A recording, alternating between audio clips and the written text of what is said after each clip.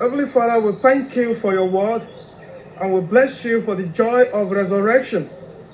We pray that as we open your word today, we will see Jesus and his word revealed to us. We ask this in Christ's name. Amen. It is a great opportunity to stand here this morning to share the word of God with you on a bright Easter morning.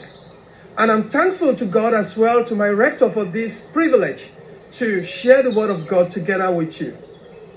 How do you think it looks like on the first Easter morning?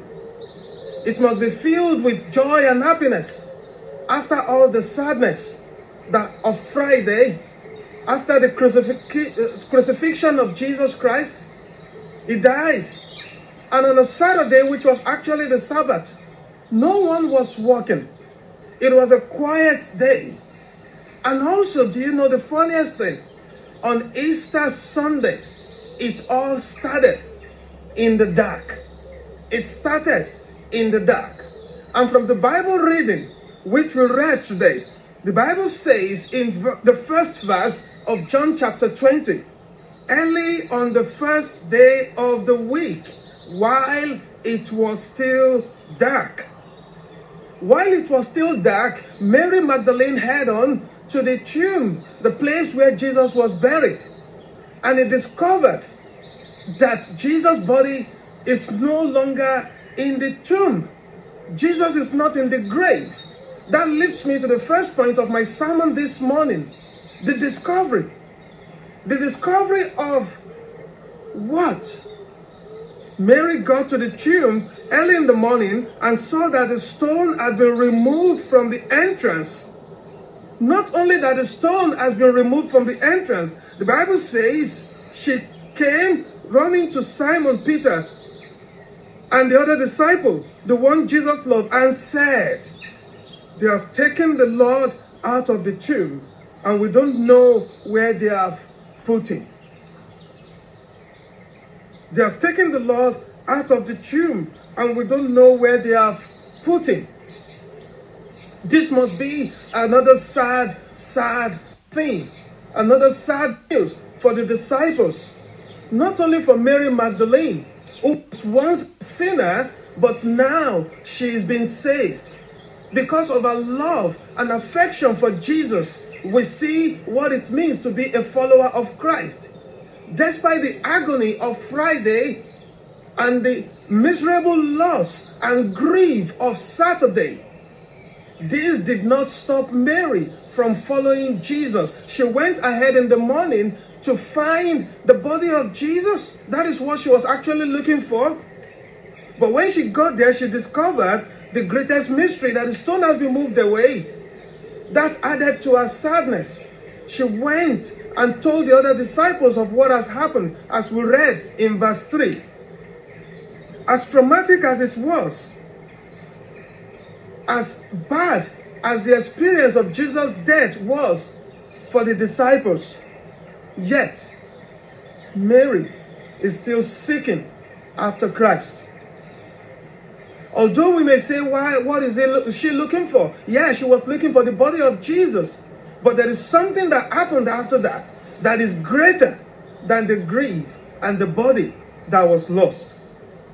Jesus' death was certainly a bad experience for his followers.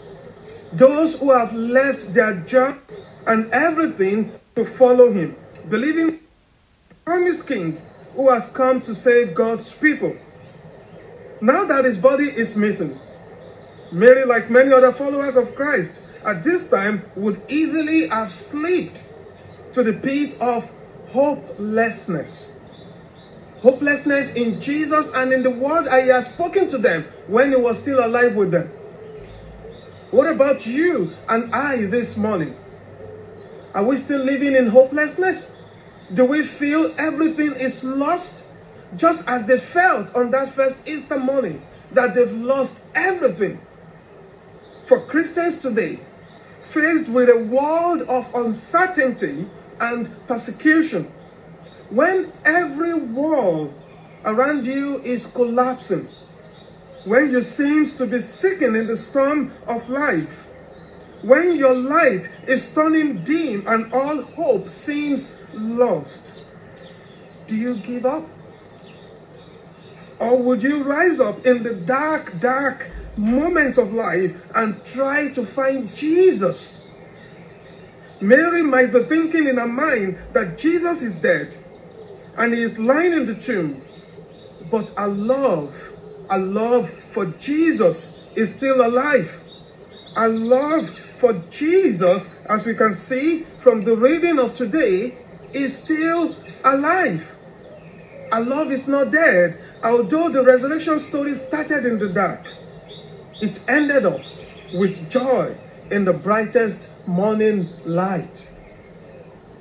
After the discovery of the empty tomb, as we read in verse 2, and after Mary had told the disciples and they've been to the tomb to find this body, it comes to the next point, the search. Notice how Mary referred to Jesus in verse 3. She called her Lord, which shows her faith in him as a Savior. But who could have stolen his body to deny the resurrection of Jesus? There was the search. The disciples went there and they were looking for Jesus' body.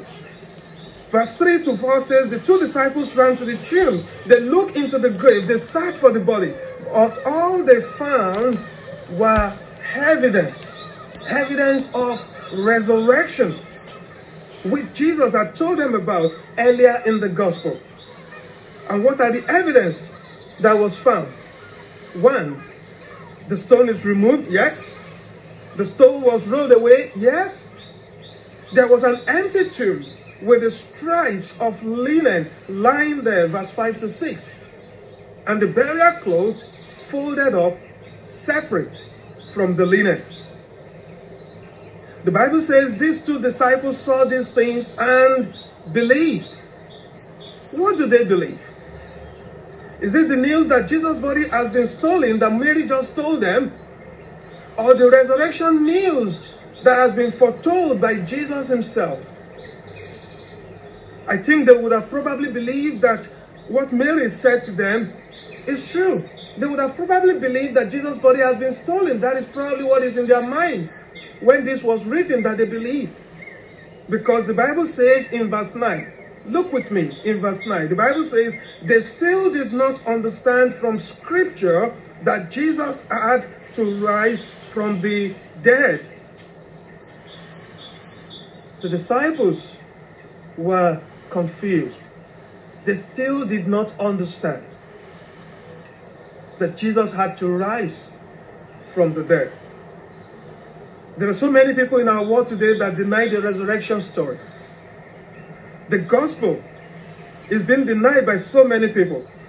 And we live in a world that lives in opposition to the truth of the gospel, that live in opposition to the good news of Christ. God does not want us to be confused like the disciples. The resurrection of Jesus, as we celebrate this morning, gives us hope. It is the basis of our faith. Rather than being confused like the disciples, the resurrection of Jesus is meant to make us strong in our faith. It gives us hope in serving Christ Jesus. And it is the same hope that Paul referred to in 1 Corinthians chapter 15, verse 14. Paul said, if Christ has not been raised from the dead, then our preaching is useless, and so is your faith. Today, Easter is not about the bunnies. It is not about the chocolate. It's not about the party. Rather, it is about the salvation of my life and your life. But can I ask you this question? Do you have that saving faith in Christ Jesus? Do I have the same saving faith in Christ Jesus? Jesus is risen. Is risen indeed. This is the basis of our faith. And the resurrection of Jesus gives us hope of salvation. The salvation that we need to grab with both hands and be thankful. As we do that this morning, Let's bow down our heads for prayer. Let us pray. Lord, we thank you for the hope of salvation that resurrection brings to us. Help us, O Lord, to put our faith in you and to serve you to the end of our life. For we ask this in Christ's name. Amen.